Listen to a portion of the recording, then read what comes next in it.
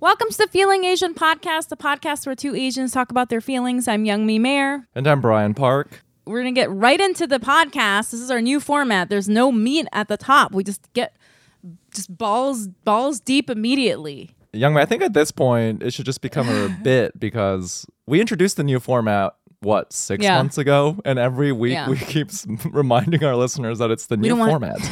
You don't want to get confused. I don't want to confuse the fucking followers, the listeners. So we're gonna introduce our guest right away. I'm very, very excited. I'm gonna introduce the guest this week because this is a dear friend of mine, a very long time. I think I've known this person since 2008, 9, possibly.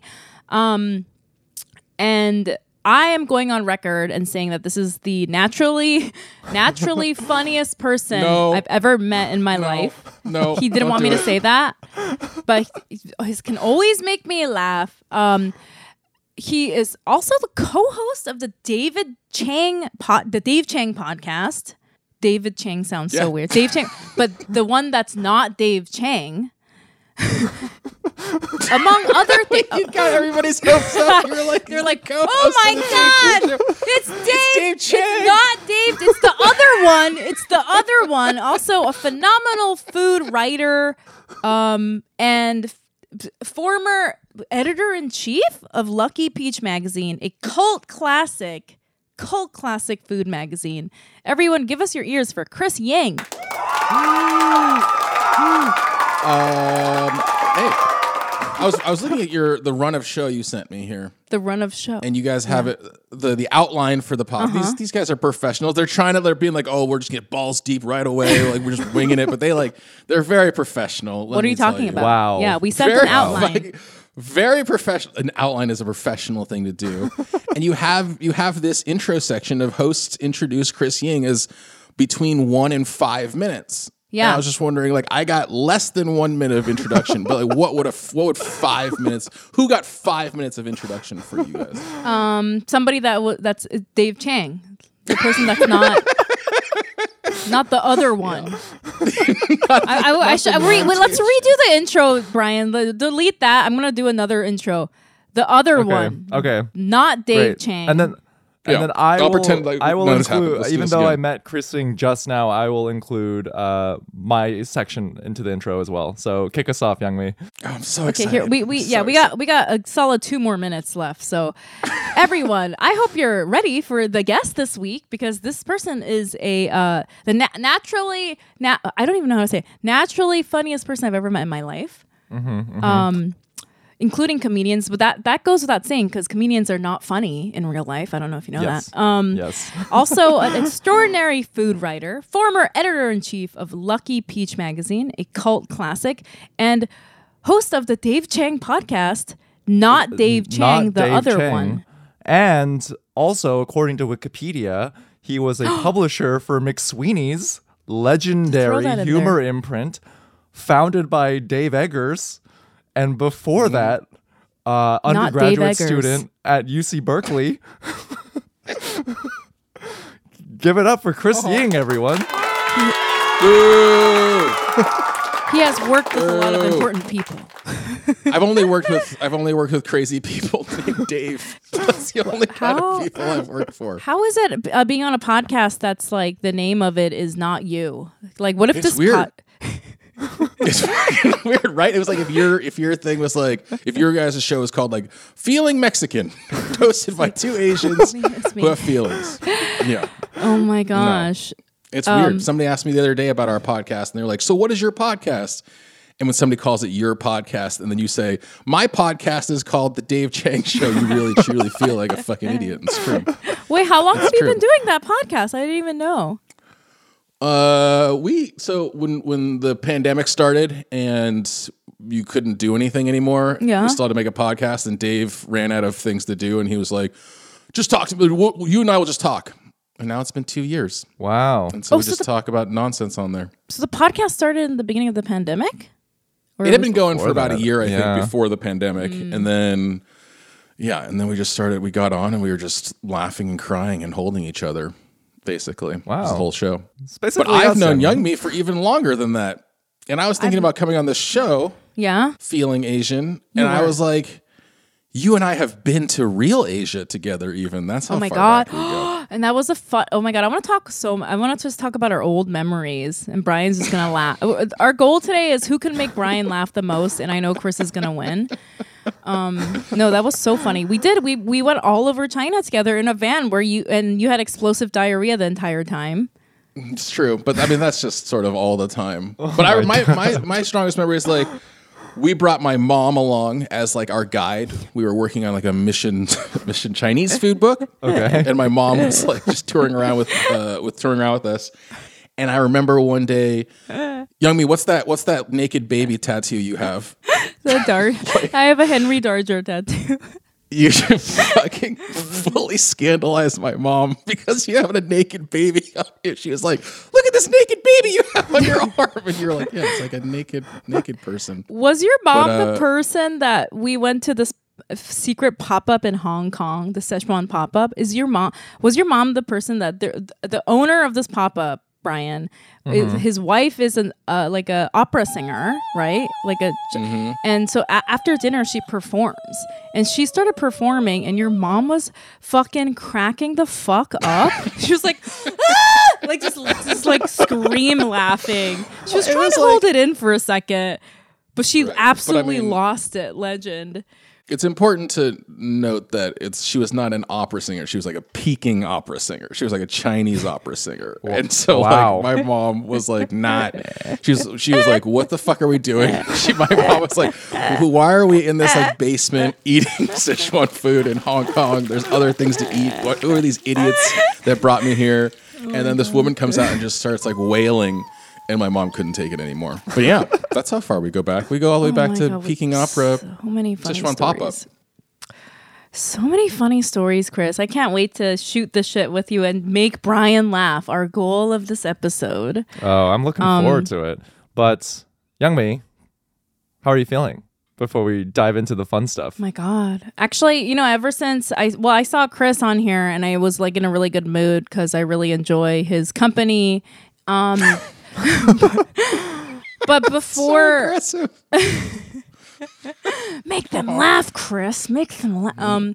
But before, I've been feeling super fucking depressed because now this is gonna seem very inauthentic, but I've been like crying for the last 3 days, and I've been really upset because I don't know, Chris, if you heard the news. This woman, Christina Yuna Lee, was stabbed to death in her home. Did you hear about this, Chris? Are you guys? Is this a real thing? This is a hard left turn. I know, okay? I know. That's what I'm saying. I feel like. Well, I want to say this because I've been crying about this for like the last 3 days. I had the worst anxiety attack because this woman lived around the corner from me, and somebody followed her in and stabbed her in her home. Oh my God! It was just this like very disturbing story. On paper, we're like. We live very similar lives, and I don't want to like center myself in this other tragedy that obviously is not about me, but I was just like, she literally lives around the corner from me in this a building that looks exactly the same as mine, and she was coming home and she just let somebody in behind her. I do that all the fucking time because I don't want my vibes to be shitty, which is so stupid. Obviously you shouldn't let people in your building, but I'm just like, I don't want somebody to get mad at me. I'm just gonna let them in. Do you know what I mean? And I think that if I were to picture, like, actually, like, that's like the most Youngmi thing in the entire world. If I were to like picture you doing anything in the entire world, if I was like to try to remember you, I'd be like, it'd be Youngmi letting in the person behind her into an apartment building and apologizing that I didn't hold the door open all the way.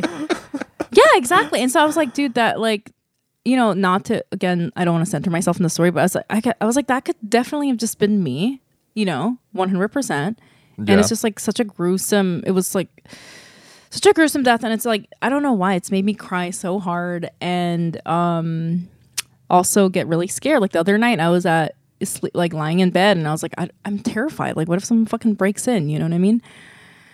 So it's really affected my mental health, and I'm not exactly sure why, but then I've seen a lot of Asian people online saying that they felt the same way. Like this particular story really struck them. So have you guys always been afraid, or like, do you feel as though you're more afraid of violence now than you were 5 years ago, 10 years ago?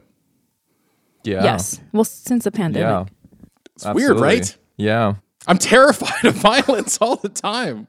Like I'm so scared of it. I'm always scared of like, I mean, it's not like you took it here, so I'll go there with you. Like, you know, like a 70-year-old Asian man was murdered on my block too. Like, you know, was punched to death. Right. And I remember just like feeling really scared of walking down the street. I'd never in my entire life been like, oh, I'm afraid to walk down the street.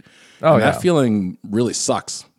Well, Chris, I got attacked on the street, mildly attacked. I don't want to like some guy like pinned me against the wall at night. And he was like, yeah, a few months ago. Oh, probably almost a year ago now. And he was like, I feel like he was about to hit me. But then there was like this car parked right next to us with two people in the front. And I think he saw that and like went away. I don't know. But it was like terrifying. It was at night. God. Yes. Yeah. And then, you know, so it's like, and then I remember I was telling somebody about it and they're like, well, was it an Asian thing? And I was like, I don't know, dude. I was fucking pinned up against the wall. Shut the fuck up. You didn't ask him. You were like pinned against the wall. I didn't think of asking excuse me, is this an Asian thing? Is it a woman? Is it a woman thing or an Asian thing? You're like, I'm cool if this is a woman thing, but if this is an Asian thing, I have to object, sir. I don't appreciate this. This is not okay. This is an Asian thing. This fucking sucks. Oh my god. Well, thanks for making me laugh because like that was it, honestly I feel so much better talking to you, Chris. I just highly recommend everyone becoming friends with Chris Yang. He's very funny. Just makes you laugh about like being attacked on the street. I know. It's been so long. How are you feeling, Brian? Similarly, I've been feeling pretty blah lately. And I feel that. Well, up top, listeners, if you have any, or Chris, if you have any recommendations for non-fiction books, slide in my DMs. I feel like I haven't been nurturing my brain. I feel very blah, just watching trash television all day, every day. And in conjunction, I feel like more and more of my friends are moving to LA for obviously for like career things. And you know, Youngmi, we're here in New York, and I slightly feel like I'm being left behind, and it's making me kind of spiral a little bit. Like, oh, what am I? Am I doing the right things? Like, everyone seems to be going for, like, you know, going to sunny LA where the greener pastures are, and what am I doing here? You know, being scared on the subway all the time, but. You feel like you're being left behind because you should also be moving to LA, or just because your friends are literally leaving you? A bit of because they're literally leaving you. That's true. Literally leaving me, but also there is a career component baked into it too, where I'm like, wait, I feel like this is where the progression of my career should take me, and it's just taking me a little bit longer. And with each person that decides to go to LA, it's become more prescient. Like, all right, let's get it together here. I'm supposed to be going to LA at some point, right? This is how it's supposed to be. What's your snap answer? First answer. If I ask you, why don't you move to LA? Part of it is like a pride thing because I moved to New York from LA, and so there's actually nothing stopping me from going back to LA. But I moved to New York to pursue comedy in earnest, and then now I would only want to return to LA if there's something waiting for me there. Sort of scenario. Like, it's just a pride thing. I could go there because everything's remote at this point, but I'm saving it for myself, basically. It's just my ego that's holding me back. Youngmi, do you hate the idea of Brian moving to LA? No, I feel like we could do like what I'm here, like, this is my assumption. I'm not even here. Like, I feel like my assumption why Brian probably isn't moving to LA is like, you want a job, so you have like this like thing to be like that. That's why I'm moving to LA. Is that for sure. Yeah. But as somebody who moved from LA, Brian, you also know that nobody in LA has a job and nobody's doing anything. Because I feel like probably your friends, correct me if I'm wrong, but your friends are moving there because they get a job, and so now is that what you're feeling like? Oh, I want a job to move to LA too. Me personally, I don't feel like being left behind because I feel like as many people move to LA, they also move to New York from LA. So I kind of feel like this, but I totally know what you mean, Brian. I wish I had a big boy job too. You know who's you guys? I mean, like Dave whatever. Chang podcast. The only person being left behind, young me, you know this. The only people being left behind are people who live in the fucking Bay Area. Nobody's coming here. Everybody's leaving here. Everybody who leaves here is like everybody who you left. Everybody who leaves is just like fuck you, San Francisco. You sucked. I hated you the whole time. No, but I feel like all the tech people are there now. Yeah. Now it's thanks, great, cool. fucking biggest losers. No offense if you work in tech. All the product managers are there, Chris. What's not to love? Look, dude, my product has never been better managed than it is right now. But all of my cool, fun friends have left. You know, well, it does. Yeah. Well, I hear Austin's nice, and he moves to Austin. I feel like that's popular these days, Chris. I will kill myself. I will kill myself before I move to Austin. Why the fuck would I don't even know what's going on. They would find me and Youngmi in a double suicide if we moved to Austin. Why did we move here? No one made us do this. Brian just suggested it on the podcast. Now we're dead. Wait, Chris, how are you feeling besides hating where you live? I honestly felt nervous about this podcast today. I'm not gonna lie. Wow. I feel like you guys have like the cool version of what I do. You guys are like the cool version of a duo podcast. No offense, but if there's one thing that Dave Chang isn't, it's cool. And I will go on record. I will go on record and say that. I'm sorry. He is the most famous chef in the world. Okay. Really? Because seeing how much my mom talks about Dave Chang, I think he's pretty fucking cool. She thinks he's the coolest. Brian's Korean mom, yes, the gauge of coolness. No, I feel. He thinks he's cool. I felt. Yeah. I don't know if he thinks he's cool. I think he knows deep down. Maybe everybody thinks they're cool. I felt nervous. I not only because. I mean, generally, you know, when you go on like a podcast, you're on some like NPR thing and you're like, well, this is going to be fine. I'll just make a dad joke and this old lady will laugh and it'll be fine. Uh-huh. But like, I was nervous coming on with comedian people, and I haven't seen you in so long, Youngmi. It felt a little weird, honestly, if we're being truly honest about our feelings. Yeah, well, I haven't seen you in a long time. Yeah. I think I was at your wedding. Is that the last time I saw you in person? Yeah, it has to be. It has to be the last time. That was a nice wedding. Last time. It was fun, but it's weird, you know? We saw each other so often, and then now you have like 9 kids. How many kids do you have? I have 9 kids. Wow. I'm a grandfather now. I'm sorry. I lost track. You have 2 kids, right? I have 2 kids, and I'm not a grandfather, Brian. What the fuck? Wow. No, I have 2 kids. No, it feels weird to. I feel. You're again, the little run of show outline you sent me had these questions, and it sent me down a little spiral, and we can talk about it later. But I was like, oh, what am I ashamed of? Oh man, lots of things. Well, we're gonna get. And one of them was like, I'm about to face my shame and not connecting with my friends like Youngmi. Feels bad. I know. I feel like we have such a good time when we hang out. And I feel the same way. I'm like, you're such a good friend. I feel like we've always like clicked. And yeah, I do feel bad. Brian talks about this a lot on the podcast. Like he feels bad because he doesn't keep up with his like old friends. And a lot of times Brian will talk about it, and I'm like, what are you talking about? Who cares about old friends? But now I'm like, yeah, I should hang out with Chris. I should. No. What am I supposed to do? Call you? What? Call you? I'm gonna call you at 7 p.m. on Tuesday. Like what? Who does that? Right? Please don't call me. Let's promise each other that we'll never call each other. I will never call you. I'd rather move to Austin. Yeah, let's never call each other. But I mean, I don't know. What are we supposed to talk about now? We talked about our feelings. Well, so I was telling Brian about our history as friends, and then I told him that you were essential in the beginning or the establishing of Mission Street Food, which is like old cult favorite restaurant thing.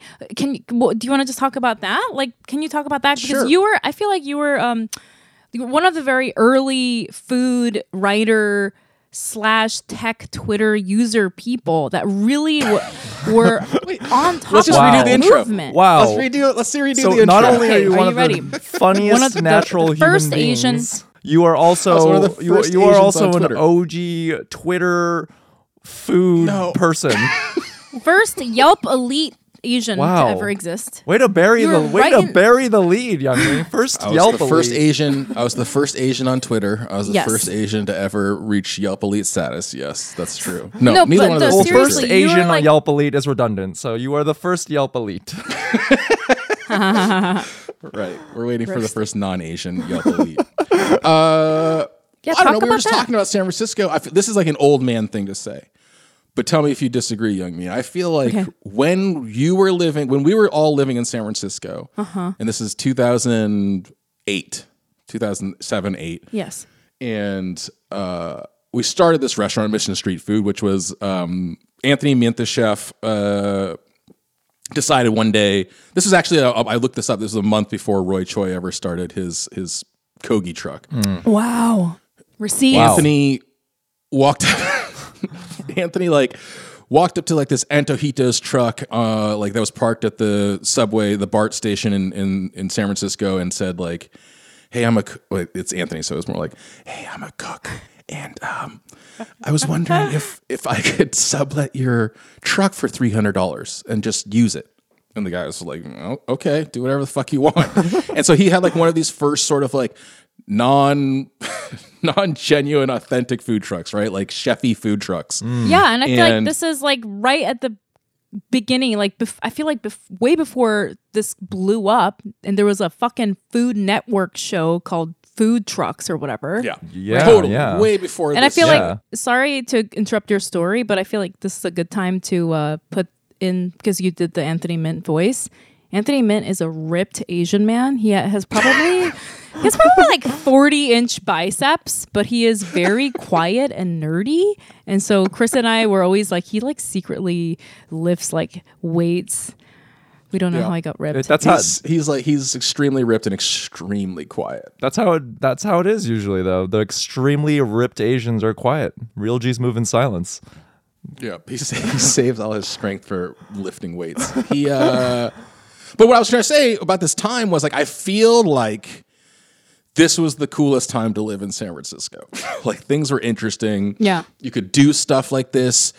The Mission was like not completely overrun and hadn't been sort of like commodified into this like facsimile of itself. And like, Yeah. long story short, it started as this food truck, and you could do things like just walk up to a truck and say, "Can I sublet it?" and then just start cooking on the street, right? Like that was Yeah. the sort of possibility that was in the air. And it was like it's probably this late 2008 era and like in the 90s. Those are probably the cool times to live in San Francisco. And then from there, we did get yelled at by a realtor. Like some real estate dude was like, "You're mucking up my street. All you goddamn whippersnappers out here eating your tacos."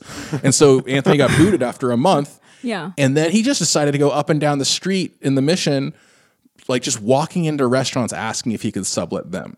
Yeah. And so he walked into Longshan, like this Chinese restaurant that had like, I don't know, Youngmi, like 3 people a day would eat there.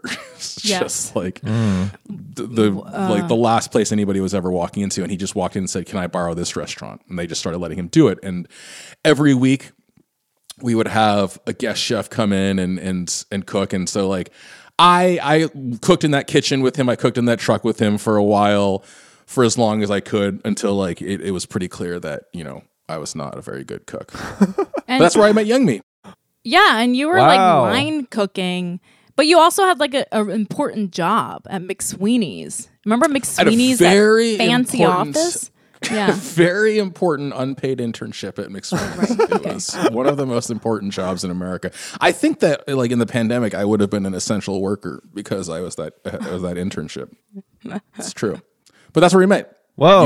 You were Youngmi was like waiting tables. I was pretending to cook in the back, and like I just mean it was fun because we could just like make believe. Yeah. And whatever we made believe was real, and people paid for it. This It is was a crazy. fascinating time. And I don't Yeah, I think was people know a- about Mission Street Food was that Mission Street Food, like every week there was a guest chef, and it was like from like a popular restaurant. So It'd this be is a like an fancy OG of the taco truck, not that the like the food truck movement back in like whenever Yeah. this was, 2008. the food Damn. pop up. Yeah, I was an It was undergrad nuts. at UCLA when Roy Choi gave a talk because of Kogi Truck. Oh my god! Yeah. You were an undergrad when Roy Choi was a speaker at your school. Oh my god, I'm so old. That's Wow. No, okay, wait. That's so insane. was this insane. You're basically were just like, you know what he just said? He basically was like, oh yeah, I studied that history in school. Like the thing you're talking about, I learned about in school. We're old. Fine, Grandpa. Cool. No, wait, but was this purely an overhead thing, like subletting these spaces, or was there like a conceptual element to it too? Like, did you kind of know, like, oh, if we serve this kind of food out of a food truck, there's some novelty to it, and like hipsters are gonna like this? I don't know, because like Anthony is super ripped, super quiet, and like just completely is super insane. He's just like one of the craziest people I've ever met. Yeah. And I don't think it occurs to him necessarily at any point that he was like, I'm doing something cool, because second only to Dave Chang in uncoolness is probably Anthony Min. Kind of. I feel like Anthony's like so uncool, but that he is fucking cool though. You know, Yeah. he has one outfit. He wears it every day. That's fucking cool. That man is a It's man true. of ideas. He is a true entrepreneur. Remember when? Truly. And then remember like one of the early days of Mission Chinese when it switched over from Mission Street Food, and then we just went with one concept, Mission Chinese. Mm-hmm. We had this buyout because they fucking wrote about it in the fucking Chronicle for some godless reason, but it was like a dive bar restaurant, right? And we had this Right. buyout with this like extremely wealthy woman. Do you remember this? I don't And she remember. Wait, was somebody so bought out the fucking- evening at Mission Chinese Food? Lunchtime, even sadder, insane. because during the day it's rough. And she was so fucking wealthy. Okay, this is the signs of wealth. I know Asians are listening to this. Everybody in her birthday party had a Birkin, and she had one made of alligator skin. We're talking $50,000 handbag, right? Right. This bitch put that bag on the fucking carpet at Mission Chinese. Chris, do you remember the fucking carpet? Well, that's one of like the fucking- primary reasons that like eating at lunch was not a cool time to eat at Mission No. Chinese food. Like, And- you shouldn't see what's down there. And there was a lot, there were times where sometimes people would just walk up to the glass door and have a explosive diarrhea on the glass door. That happened once during service. Like things like that were happening. But this fucking rich woman putting her fucking $50,000 bag on the carpet, she brought like an absurd amount of like Cristal rosé, and we Googled it, and it was like I do remember $1,000 a this. bottle or something. She brought like but there's like 10 women, and she brought like 20 cases or fucking. It's like, and one of the guests was that blonde woman that works for Yahoo.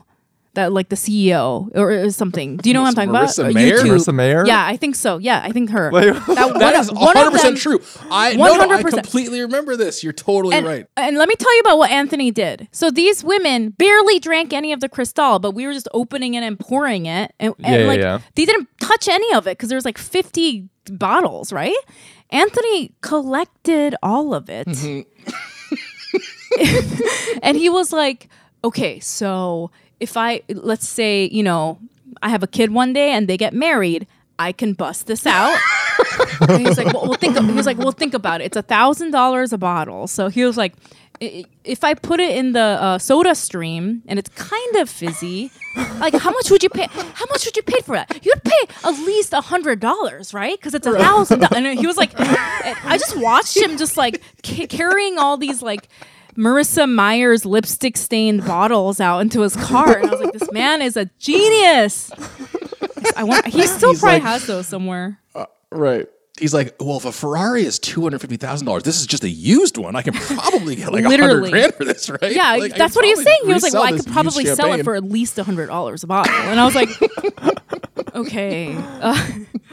Wait, Yeah, no, Anthony was a true original. wait, Chris. So you said that you were a bad line cook in these days. I was I worked as a line cook in college, and then when Anthony, it was literally the first time I Mission Street Food.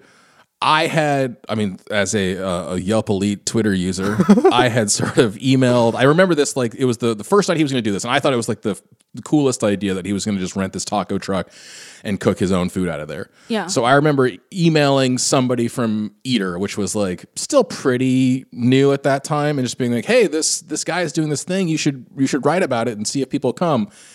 And I remember Anthony not telling Anthony that I had done that. And he had just sort of quietly opened his little truck on the corner of 21st and Cap or whatever. And there was like a line, I mean, because it's San Francisco, there's a line of like 60 people waiting for this thing outside. And I had done like the meanest thing you can do. I just like completely put him in the weeds, didn't tell him I was going to do this. And I just saw him just like his heart sank because he's just like, fuck, I thought I would have to make like 3 things tonight. And so that was like the first night. And I remember jumping in, cooking with him. I'd met Anthony before, but he and I had cooked for one hot second. Do you remember that restaurant, Foreign Cinema, Young Me? Of course. How could I forget? It's like a total 2000s tech bubble bullshit douche people. restaurant. Just the absolute worst. Oh, God. Anthony and I cooked there fine. and both hated it. Yeah, the food was fine, but we cooked there, and that's where we had met and bonded over like how much we hated cooking there. But I was never good. I was cooking in restaurants was like, for me as like the well-to-do Southern California straight A student guy, was like, I'm going to do this rebellious thing. Like, I'm going to cook in a restaurant. Fuck you, Dad. Like, I'm going to do this thing.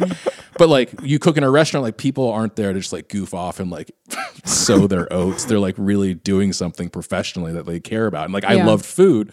But if you're not fully bought into something, then you're just never going to be that good at it. And I always had like my other one foot out of the kitchen. I was like, I do this to like, because I think it's cool, but really I'm working on my degree over here. Like, this is what's going to get me places. So right. I was never that good. And then after that, you moved on to start Lucky Peach.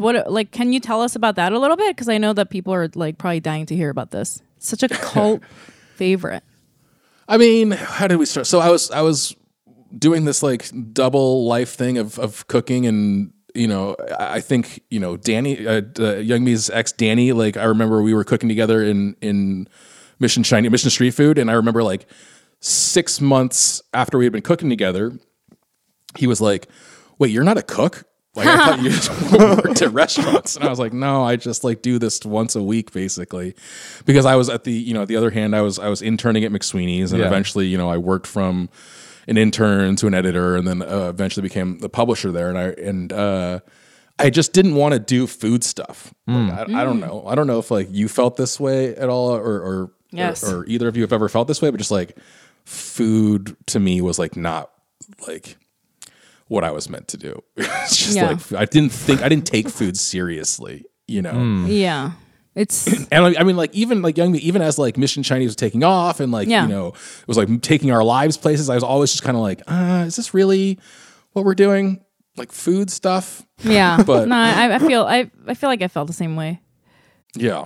And so, I didn't want to do it, and I didn't want to do food writing or food publishing or anything like that. I just didn't think I just thought like telling people where like the hottest donut is like so stupid, and like why would I do that? I work on important things. I'm an important guy. I write about human rights crises. Like I'm a real man. And finally we were going to do this project and at McSweeney's, and we were going to do this newspaper thing, and it was going to have this food section, and long story short, this kid was like in charge of the food section, and I remember he was like really into rugby. Oh God! Just like this white kid from Alaska who's just really into rugby. Yeah. And he was like, I think I figured out like the headline story is going to be like the best snacks to eat after like a hard rugby practice. I was like, get the fuck out of here! Just get out of here! Oh God! And so like I took over at that point. Wait, can I tell a quick side story about that guy? One time I ended up we were at a Korean restaurant. I don't know how I ended up eating with this kid. And we had like kimchi fried rice, and they had like a fried egg on top. Sure. Yeah.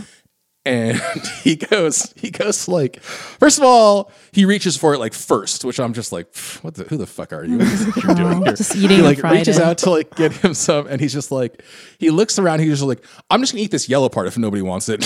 Oh my God, the yolk fucking weirdest fucking egg, and I was like, excuse me, sir. Anyway, so I took over this food so section of weird. this like hybrid or this like prototype newspaper.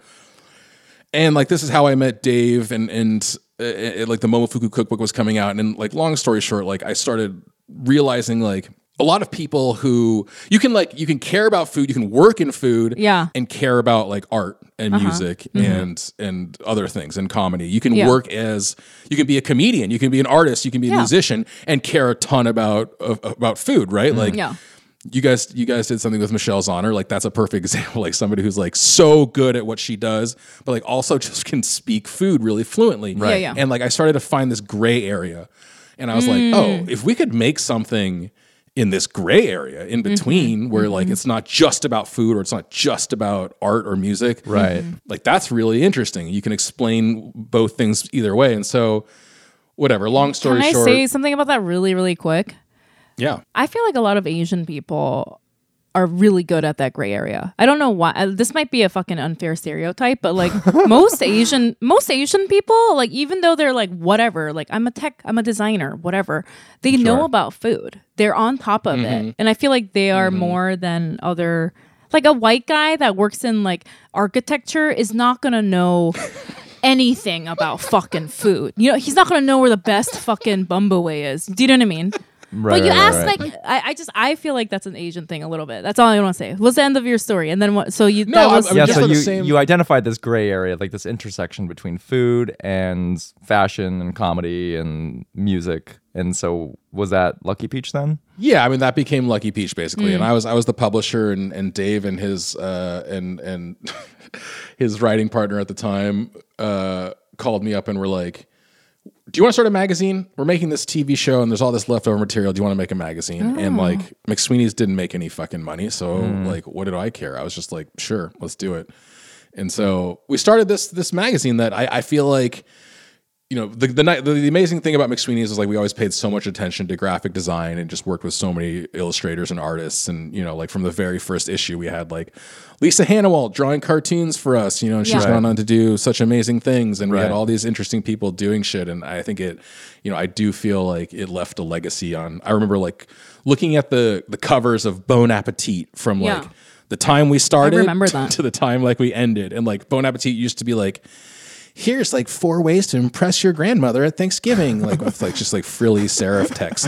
And then by the time we were done with Lucky Peach, it was just like, here's how to like squeeze your dick into a turkey hole. Here's like some drawings like we hand drew on here. And I was just like, who the fuck are you guys kidding? I remember you know? what the first time they fucking pulled that shit and they fucking knocked off Lucky Peach and it was like all like, well, yeah, and like cartoony. And I remember, I think we were like around, like maybe you were there and you were like, what the fuck is this? And I was like, dude, what the fuck? Yeah.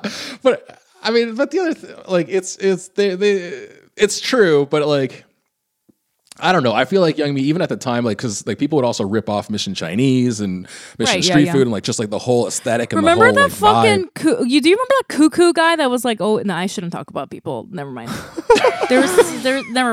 Never mind. Damn. Next. Damn, Chris, you're so interesting. Chris is a fucking legend, Young Me. Holy shit. That's not true. Just hearing your story, you are so funny. You're like a savant. You're a trendsetter here because for real though, because with food, I would say in the last 10 years, and you know, I basically like was like a stupid UCLA student listening to Roy Choi talk about slinging kalbi kogi like tacos, but food is like, and chefs also in hand, like it just became like very sexy, you know. And I don't think like the food industry, it had been overlooked. It's just been the same. But I think with, you know, like Kitchen Confidential kicking things off, and then, you know, chefs are like big time celebrities in the cultural zeitgeist, and food in general, like liking food is a predominant personality for so many people. Just like, I know where the coolest restaurants are. I'm a hip person. Food is my jam. And hearing you talk about Lucky Peach, like it seems like you connected those dots and like kind of foresaw this in a way. I think that, I mean, thank you. But I mean, I totally hear what you're saying. And I think like there's something really interesting about like food culture growing in America, right? You know, I think that in Asia, it's like Young Mi's talking about too, right? It's like, of course I know where like the best food is. Like that's just naturally what how we live. Like that's I don't even give a shit about it anymore, and I can still tell you where to eat. Do you know what I mean? Exactly. I don't give a shit. Food is so embarrassing to me, but I know where to eat. Come on. Right. Like I don't want to talk about it, but like I'm not going to eat poorly. What the fuck are you talking about? Can we also, it's embarrassing, but I also know where to eat. Can we also talk about the people that have absolutely no idea, that are usually white people, and they're like, hey, have you tried this burger place? And I'm like, it's like Bear Burger or something. And I'm like, you're going to eat there? You're going to eat a burger there. Anyway, go on. Right. No, but like so much of that is also just like, I found this place. I found this. And you're like, what are you, a fucking explorer? Like there's nothing, you don't need to like find it. If it's like new, it doesn't mean it's like better. But yeah. I mean, no, I guess like food culture growing here definitely is a thing. I feel like people caring more, white architects included, caring more about food and where they get it. Yeah. I have a question for both Chris and you, Youngmi, and that is, you know, now we're like kind of poking fun at food media outlets like Bon Appetit and Infatuation because, you know, now that everyone, even including the white architect, they're into food in some cursory level where, you know, you need to find a quick first date spot. You'll just go to like best first date spot in East Village, Infatuation, and they'll write in that kind of like tongue-in-cheek tone and prose that is very popular in food media. I feel like nowadays, like it's kind of that is sort of somewhat stale. There was a time when that was really fresh and new, like in the same way, like Zagat is what is it popping off still? I have no idea. Like Yelp kind of replaced Zagat, and then Yelp's sort of stale now. So what's like exciting to you, like in this sort of realm or in this gray area? Like where do you see it going next? Oh, well, I mean, it's hard because I actually think there's something to what Yelp was, like the original core of Yelp that I think is important. I think there's, you know, like I don't think you need this gatekeeper telling you like this is the best because like I just think like half the time like you don't know what the fuck you're talking about. Why is this the best? I remember having a conversation with like a food writer here in the Bay Area who's like, you know, he's rising in prominence. And I remember him like texting me and being like, hey, what's the best soup dumpling? And I was like, what do you mean? What do you think the best soup dumpling is? And he's like, I think it's this place. And I was like, no. But like, what do you think makes the best soup dumpling? And he's like, I don't know. And I was like, if you don't fucking know, why are you writing an article about what the best soup dumpling is? If you can't answer for me what it means for a soup dumpling to be the best soup dumpling, why the fuck are you telling anybody where the best soup dumpling is? Like, that doesn't make any sense to me.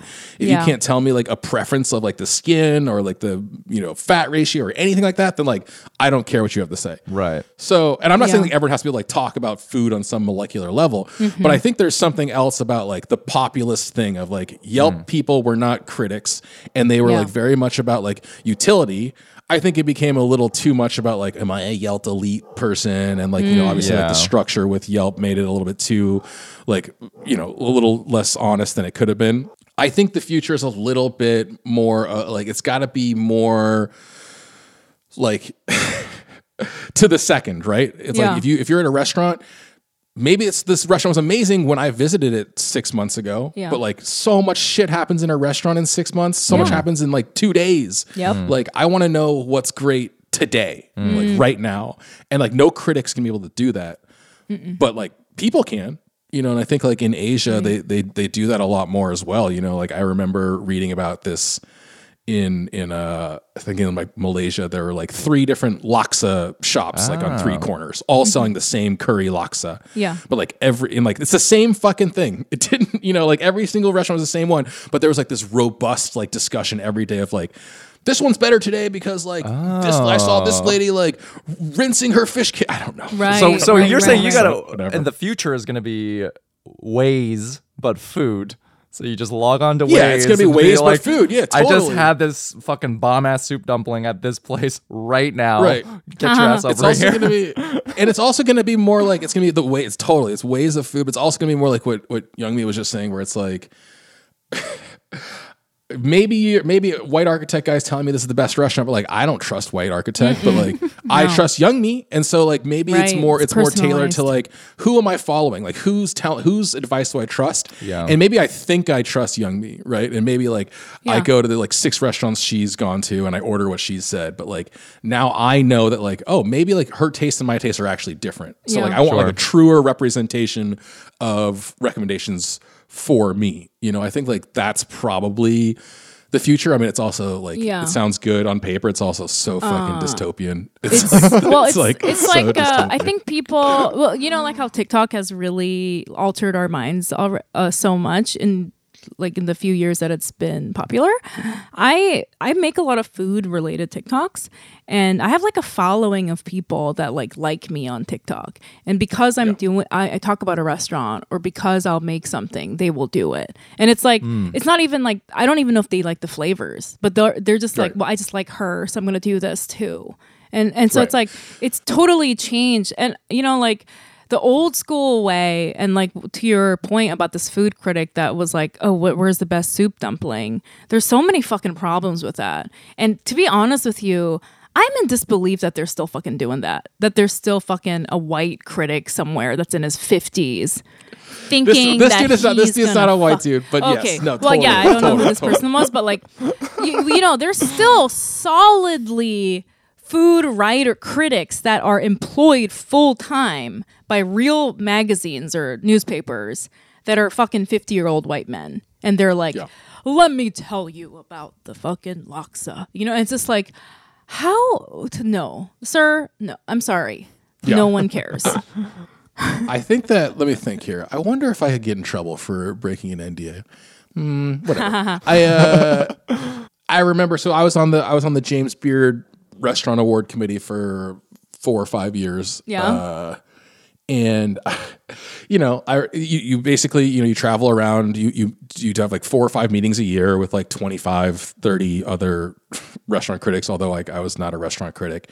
And you meet up in cities that we haven't, like none of us have had like the opportunity to really explore. So we go to places where like, oh, we really need to like explore the Midwest more. So like, let's all have a meeting there, and we'll all eat, and we'll have our discussions, and we'll like help discuss, like determine the ballots and talk about nominations and things. Yeah. Mm-hmm. And I remember like going out to dinner one night, and I remember it had been a couple of years already that I'd been on this committee, and somebody saying like, well, Chris, you were the first non-white person to ever be on the committee, right? And I was like, wait, what? That's like a really intense thing to tell somebody after that you've been in a room with them for 2 or 3 years, that like, you were the first one to ever come in this room. Like, I just like it, and it made me feel so uncomfortable to just know that like, and I walked in that room the first time, in everyone's minds, they were like, here comes the first non-white person. Like, we did it. We fucking did it. Diversity. we did it. Here. Yeah. And just just like really quick, speaking to that, just like loosely on that topic, like what I was talking about with the TikTok thing, the problem with food and taste in food is it's purely subjective, It doesn't fucking matter if you are fucking Sir Williams the 15th and you grew up eating fucking canapes or whatever the fuck.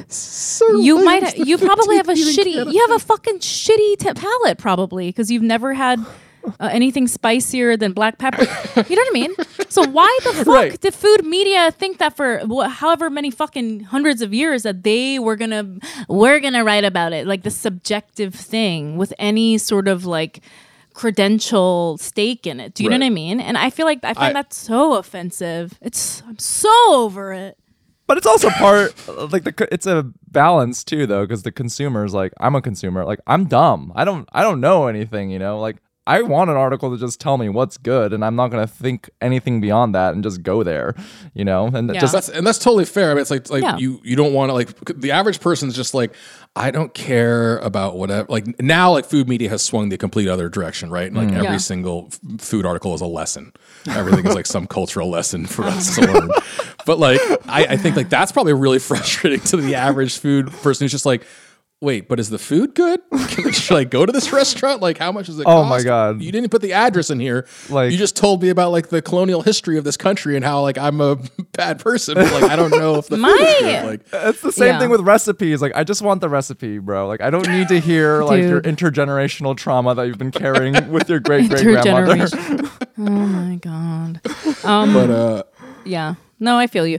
No, but like also, yeah, you're right. Like people just want like something. People that's the thing. Like it's subjective. So they just want to like trust somebody. And the whole like trauma story thing. I don't know. I feel like that's just like anyway. Yeah. I feel like it was like obviously like that was too much food got talked about like out of context and like all of that was stripped away for sure. But I'm just saying like there's some fucking middle ground here, right? Like I think everybody's sort of middle like ground overcorrecting and just trying to like backfill and be like, yeah, we've been like this the whole time. Like we've cared about this, It's just like, it's dishonest. Like that's the part that bums me out. Oh my God. It's it is dishonest. And then I also feel like white people resent that because then they're like, oh, why we gotta fucking talk about your Chinese grandma? Fuck you.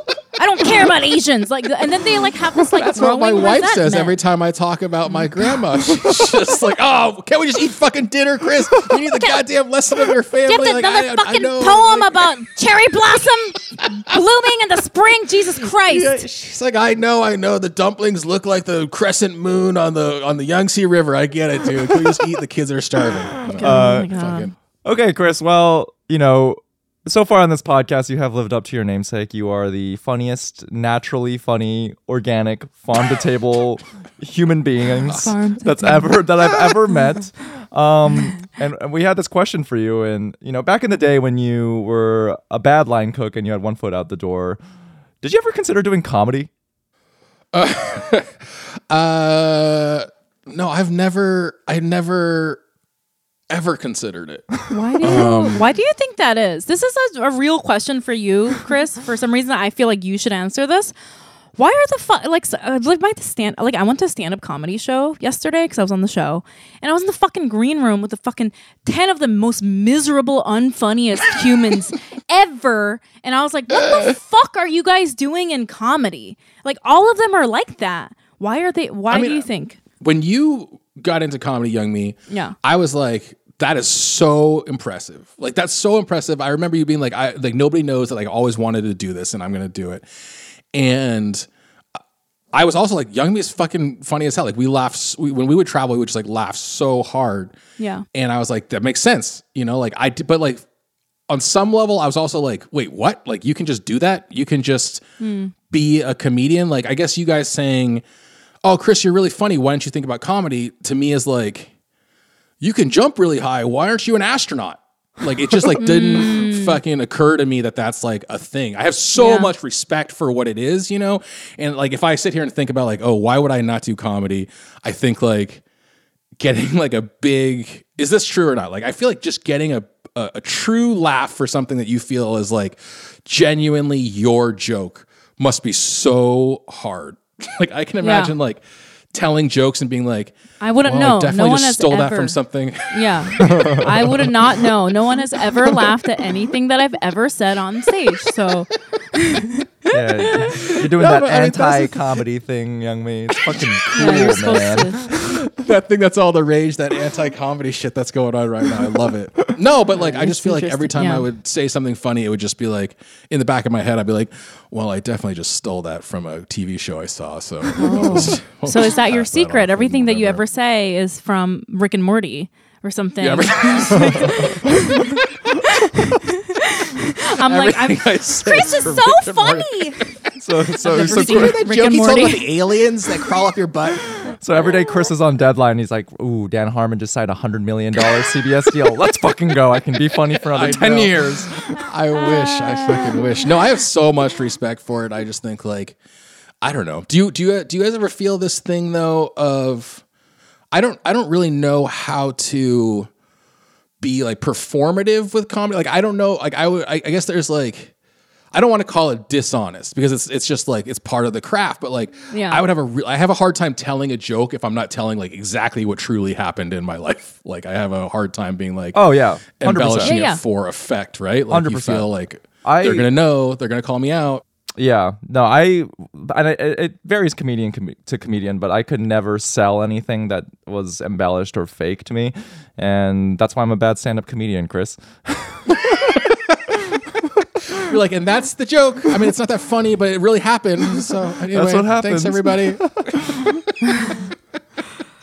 Yeah, I don't know. I'm trying to think. I'm sure that like I do embellish stuff a little bit, but I don't know. Maybe I don't. I haven't done like traditional stand-up comedy in so long now. So, but it's not even. Yeah, I mean, like I don't want to like mischaracterize it as like embellishment. You're just like you're working on a joke. You're not telling a story from your life. Like that's like comedy is like telling. Coming up with bits and jokes, right? It's just like I have a hard time getting up there and like I'm one of those lame people who watches a show and I'm just like, I wonder if that really happened.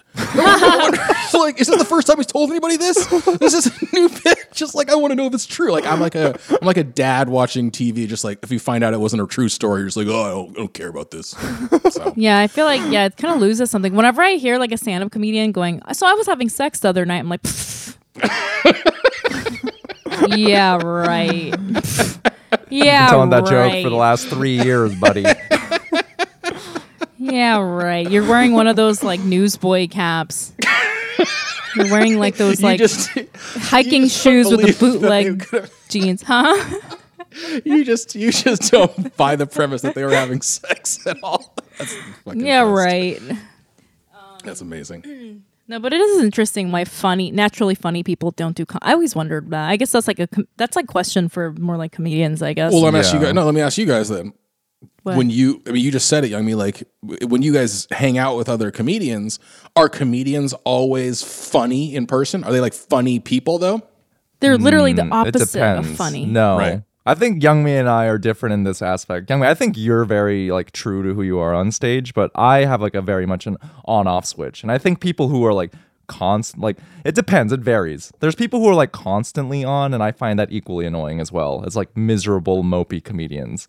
But somehow they're not funny. They're on, but they're just not hitting. I think like a lot of really funny comedians, like really great comedians, don't play as like funny when you're just hanging out with them. You know what I mean? Like I don't know that there's like a direct translation necessarily. I mean, there's people like Jerry Seinfeld who they're just like annoying all the time. And, like that's their thing.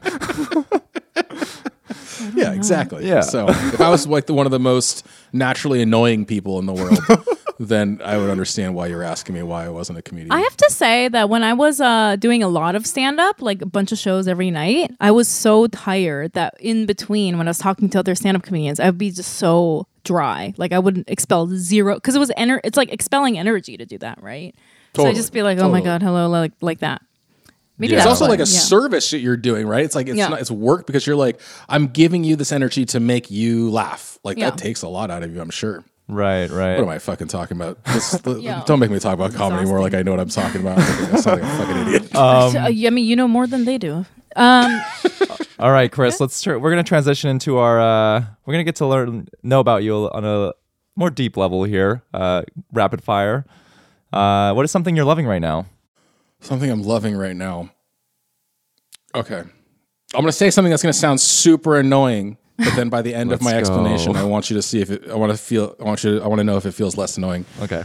I really am loving my wife right now. Aww. Just really loving it. No, don't. I know it's like the most annoying thing in the world to hear, but here's the thing. It like happened all of a sudden. It happened like 6 or 8. I mean, like, Youngmi was at my wedding. It was like 7 years ago. Like, she and I have been together forever and ever and ever. Yeah. Like, love, like, your relationship, like, a long-term relationship doesn't just, like, keep on growing and, like, how much you're, like, in love with your person, right? It just, like, hopefully settles into, like, an acceptable place of, like, being in love with somebody, right? Like, that's how it works. But, like, 6 or 8 months ago, something fucking broke like in my brain where I just started feeling like this weird like desperation to like make my wife love me like when we first met. And not when we first met, when I first convinced her to finally date me. Like something weird happened and like I want to go to like the gory details of it, but like something happened and I've been like trying to understand this for like 8 months, like why all of a sudden like I've just like completely become a crazy person about my wife, who I've known for fucking 15 years. Yeah. I like how you're framing it as a neurological disorder. No, because this is what I arrived at. No, I am Brian because it like happened like instantaneously, like a car accident. And here's what I arrived at. I think that because I was thinking about this question, I know you guys are gonna ask this, and like, I think maybe I have Stockholm syndrome. Like, I think that maybe like I spent this whole fucking time like cooped up here during the pandemic with my wife, and like I have fallen in love with my captor. And does your wife find that very romantic when you share these feelings about her? No, but like it's actually been like a crazy thing because she's just like, you know, it would be a weird thing if you had been together with somebody for 10 years and then just like all of a sudden they were just like, I just love you so much. I'm just so into you. Blah, blah. You'd be like, what the fuck is wrong with you, dude? So like, she noticed. She was like, what's going on? 100% she noticed, and we had to have like conversation. I mean, she's like, it's just great. I love it. It's just like, like I don't understand what's happening with you. Like something's wrong with you. Well, I feel like how you described it was very Stockholm syndrome-y sounding. You're like, I felt the need to make her happy and love me. Yeah. Interesting. So I think it might be I think that I may have had a breakthrough. Nice. Just thinking about this question for your show. So that's what I'm loving right now. I feel like you've always been extremely in love with your wife. Since I've known you. It's true. For good reason. Although, like, I mean, we're going so long, but I'll tell you a quick story though. Like, my daughter likes to look at pictures on our phone. You know, like everybody, like now on our phones, like every photo we've had from here until eternity is like documented. Mm-hmm. And I was like scrolling through this period of like a few months, like a few years ago, and we were looking at my wife's phone. Like I was showing my daughter all these photos, and I was like, I'm not in any of these photos for like a 6-month period. Like we may as well just like not have been together.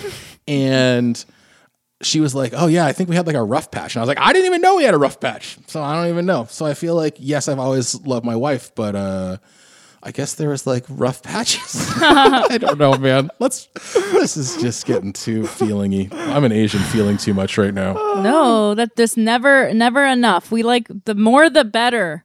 Conversely, Chris, what's something you're hating right now? What am I hating? I hate the fact that I'm turning 40 this year. Ooh. I know that's like very cliche, but it's like really bumming me out. For a very Asian reason though. What? I feel like as an Asian overachiever, like you always feel like my whole life I've always been like, oh, you're precocious. Like, oh, you're so young to be doing this thing. Oh, like that's so crazy that you're already doing that. Like, oh, you've done this. But like when you're 40, like there's nothing that you want to be like ahead of anymore. Like you're too old to be considered like too young to have done something. And if you're like 40 and you're like, you're too young to have done that, it's like all bad shit, right? It's like, whoa, hey, you got hemorrhoids already. Cool, that's great, man. Congratulations, dude. Like, or like, just like, oh, hey, like the plaque buildup in your cholesterol's so high, man. Like you're so early on that. Like, your hair's thinning. Good like, job. It sucks to be like, good job. Like, there's nothing to be like ahead of or like precocious about when you're 40. I mean, whatever. I'm just being a little baby about it, but I really am. I didn't think I would hate turning 40. But like I'm being a real Carrie about this, guys. Is that still a reference? Is that still a thing that people say? Wait, who was the person that had the funniest joke? I'm trying to Google it right now. I just turned 40, which sucks because the only thing I can be too young for now is to die or to date Cher. I think it was on a Rick and Morty. I think I just took it from Rick and Morty. That was Rick and Morty. I was like, "You're so funny, Chris. Did you make that up?" What's that comedian's name? Oh, his name's Morty. Yeah. No, that would bum me out to turn 40. I mean, I'm 37, and in my head, I already tell people I'm almost 40 because I'm preparing myself. I feel like a 3.5 years of like buffer zone is how much time I need to get used to it. I know. I feel the same. Well, you look the same as when I met you, and I think you were 22 then. So you either look like shit when you were 22, or you look great for 40. So there you go. I definitely look like shit for 22, but I definitely look older now. You guys made me sad on your podcast. Sorry. Well, now that you're sad, let's get to the part that we're going to hide behind the Patreon paywall. Listeners, if you're listening to this, to hear Chris Ying's answer to the next question, you're going to have to go to our Patreon at patreon.com/feelingasian. And then he's going to get real with it and answer the question. Chris, what is something that you're ashamed of? Oh, I thought about this too. Let me ask you guys. Let me ask you. Oh, man. Wow. Damn. Got deep. Damn. That got real. After this episode, we're going to see a huge drop in our listenership. They're all going to jump ship and be like, let's go to the podcast with the host, Chris Ying of the Dave Chang Show. Fuck no, dude. They're going to be like, what was that? They're like, he's the funniest person I've ever listened to. Good God. So naturally, too. Naturally the funniest person. Well, Chris, thank you for opening up your hearts to us and being so vulnerable and honest. But before we let you go, we like to ask all of our guests this one last question, and that is, what is something that you're proud of? I don't know, man. I'm not proud of anything. I was proud of... I don't know. I'm proud of my... I took the LSAT when I was going to go to law school. I did well. Nice. Did well on my LSATs. Nice. No, what am I proud of? I had this moment like over the holidays where I saw my sister and her kids, my niece and nephew. I hadn't seen them for a while, and they're both in college. And my niece was like, and this totally applies to the fact that like I'm on the show with you, and Young Me is my friend. We've been together, like know each other for so long. Like, yeah. My niece was like, man, Uncle Chris's friends are so cool. I was like, you know what? What? I do have a lot of friends who like did cool shit. Like I have a lot of friends who like I met before they were like doing interesting stuff. When like before like Young Me and I, when we met, we were just like losers. She was waiting tables and I was pretending to be a fucking cook. And like I do tend to be around a lot of people. I was pretending to wait tables too. So. But I've met a lot of people. Like I have friends who have done impressive stuff, and I know that's like a cop out, but like I feel proud to like be surrounded with people who like I really admire. I love that. That is a cop out. I don't know if I'm okay with that answer. I'm also proud of my LSAT score. I did really well on the LSATs. Young Me, what do you want from me? Cop out or not, Chris, I do hope that you feel that way about yourself too, because this is my first time meeting you, and I think hearing your life story and the work that you've done, you're really fucking cool. Like as soon as this ends, I'm gonna be like, Young Me, why didn't we have him on sooner? You're fucking Brian's gonna sick. yell at me. This is what I said to Helen. Do you know Helen Cho? She was on our podcast a few weeks ago. She's like literally is friends with every celebrity. Well, of course, it's you know crazy. Helen. Like every single big time celebrity. And I'm like, not that I value celebrities over other people. I'm not. Yeah, I was gonna make a joke. Never mind. But I was telling Helen, like, what do you like? Look at your friends, dude. They're amazing. Why do you think they're friends with you? It's because you're also amazing, and that's what I'm gonna say to you. I feel like because you are also saying the same thing. You're saying all these friends are amazing, and I feel like the common denominator is you. So yeah, if you can say that about your friends, you say that about yourself. Man, Feelingation just like makes you feel better. This is amazing. This is an amazing session. Thank you guys. Session. I mean, show. We'll send you our invoice. Chris, thank you again. And for our listeners, where can they find you online? I don't know. I don't know where you find me. I guess you can find me at David Chang on Instagram. At David Chang. Just follow at David Dave Chang. And be like, who's that other guy in the background? Exactly. Oh my God, Chris, weren't you like, wasn't there a time that people thought you were Dave Chang? Did that happen a lot? I feel like that happened a lot. Oh you used to hang out with them all the time. And people would be like rolling out the red carpet and be like, Dave Chang is here. Like, I feel like we went to eat a few times and people are like, oh my God, it's Dave Chang. Well, I mean, that's like the crazier ones. It happens a lot. It used to happen more. It's just like, I don't know how to take that. But like, sometimes it would happen when, this makes some sense. Like, I'm at a party. Dave is also here. I'm talking to somebody that Dave knows. Yeah. I remember one time, like, a Momofuku cook came up to like the person I was talking to and was like, what did Dave want? Is everything okay? And they were like, that's not your boss, dude. That's like a completely different Asian dude. That makes some sense. Like I'm in the room. Yeah. But there have like legitimately been times where I'm just like somewhere in the world and someone's like, you're David, right? And I'm just like, why do you think I'm just like a guy? I'm just a random Chinese guy walking around here. Like the Korean guy you're looking for, is like much bigger, and he's on the other side of the country. Like why would I be at this auto parts store looking for like wiper fluid? Like what are you fucking talking about? That is so I don't know funny. I love that. Oh my god, Dave. Well, they can find you at Dave Chang. Yeah, find me at Dave Chang. Listeners. Yep. Exactly. And what how about you, Youngmi? Brian? You can find me at YM Mayor or Youngmi Mayor on TikTok. And how about you, Brian? You guys can find me at It's Brian Park and follow our podcast on socials at Feeling Asian Podcast. Before we let you go, it's time to do some Patreon shout-outs for this episode. Once again, as a reminder, if you like the podcast, please consider donating to our Patreon at patreon.com/feelingasian. Any donation amount, at the very least, gets you a shout-out on the podcast, where Youngmi and I use our psychic abilities to guess who you are. And without further ado, let's jump right into them. First shout-out for this episode goes out to John Michael Richardson. John Michael Richardson, I am getting strong Cosmo Kramer energy from you. I don't know if that means that you're a trust fund baby and you're an enigmatic neighbor in the apartment, or if you are just a burst of energy. It just screams Cosmo Kramer to me. So John Michael Richardson, you do you, live your best life. But in any case, thank you for donating to the podcast. Next shout out goes out to Dawn Vo. Strong name, Dawn Vo. I'm getting very Wolfpack leader energy from you, Dawn Vo. You know, in your crew, you're making all the plans. You're the hustler. You're the leader.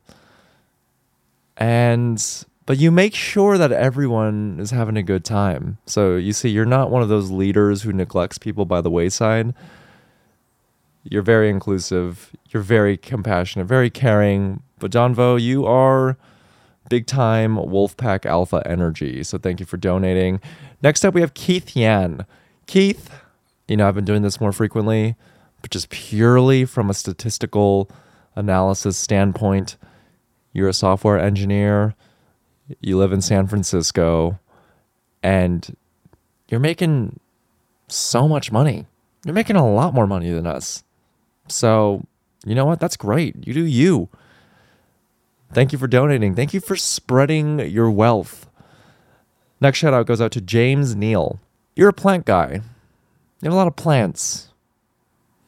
A lot of plants die in your care, but you make sure that your apartment has a lot of plants. You own a record player, and your bathroom is fully stocked with Aesop soaps. It's a whole vibe. It's a whole aesthetic.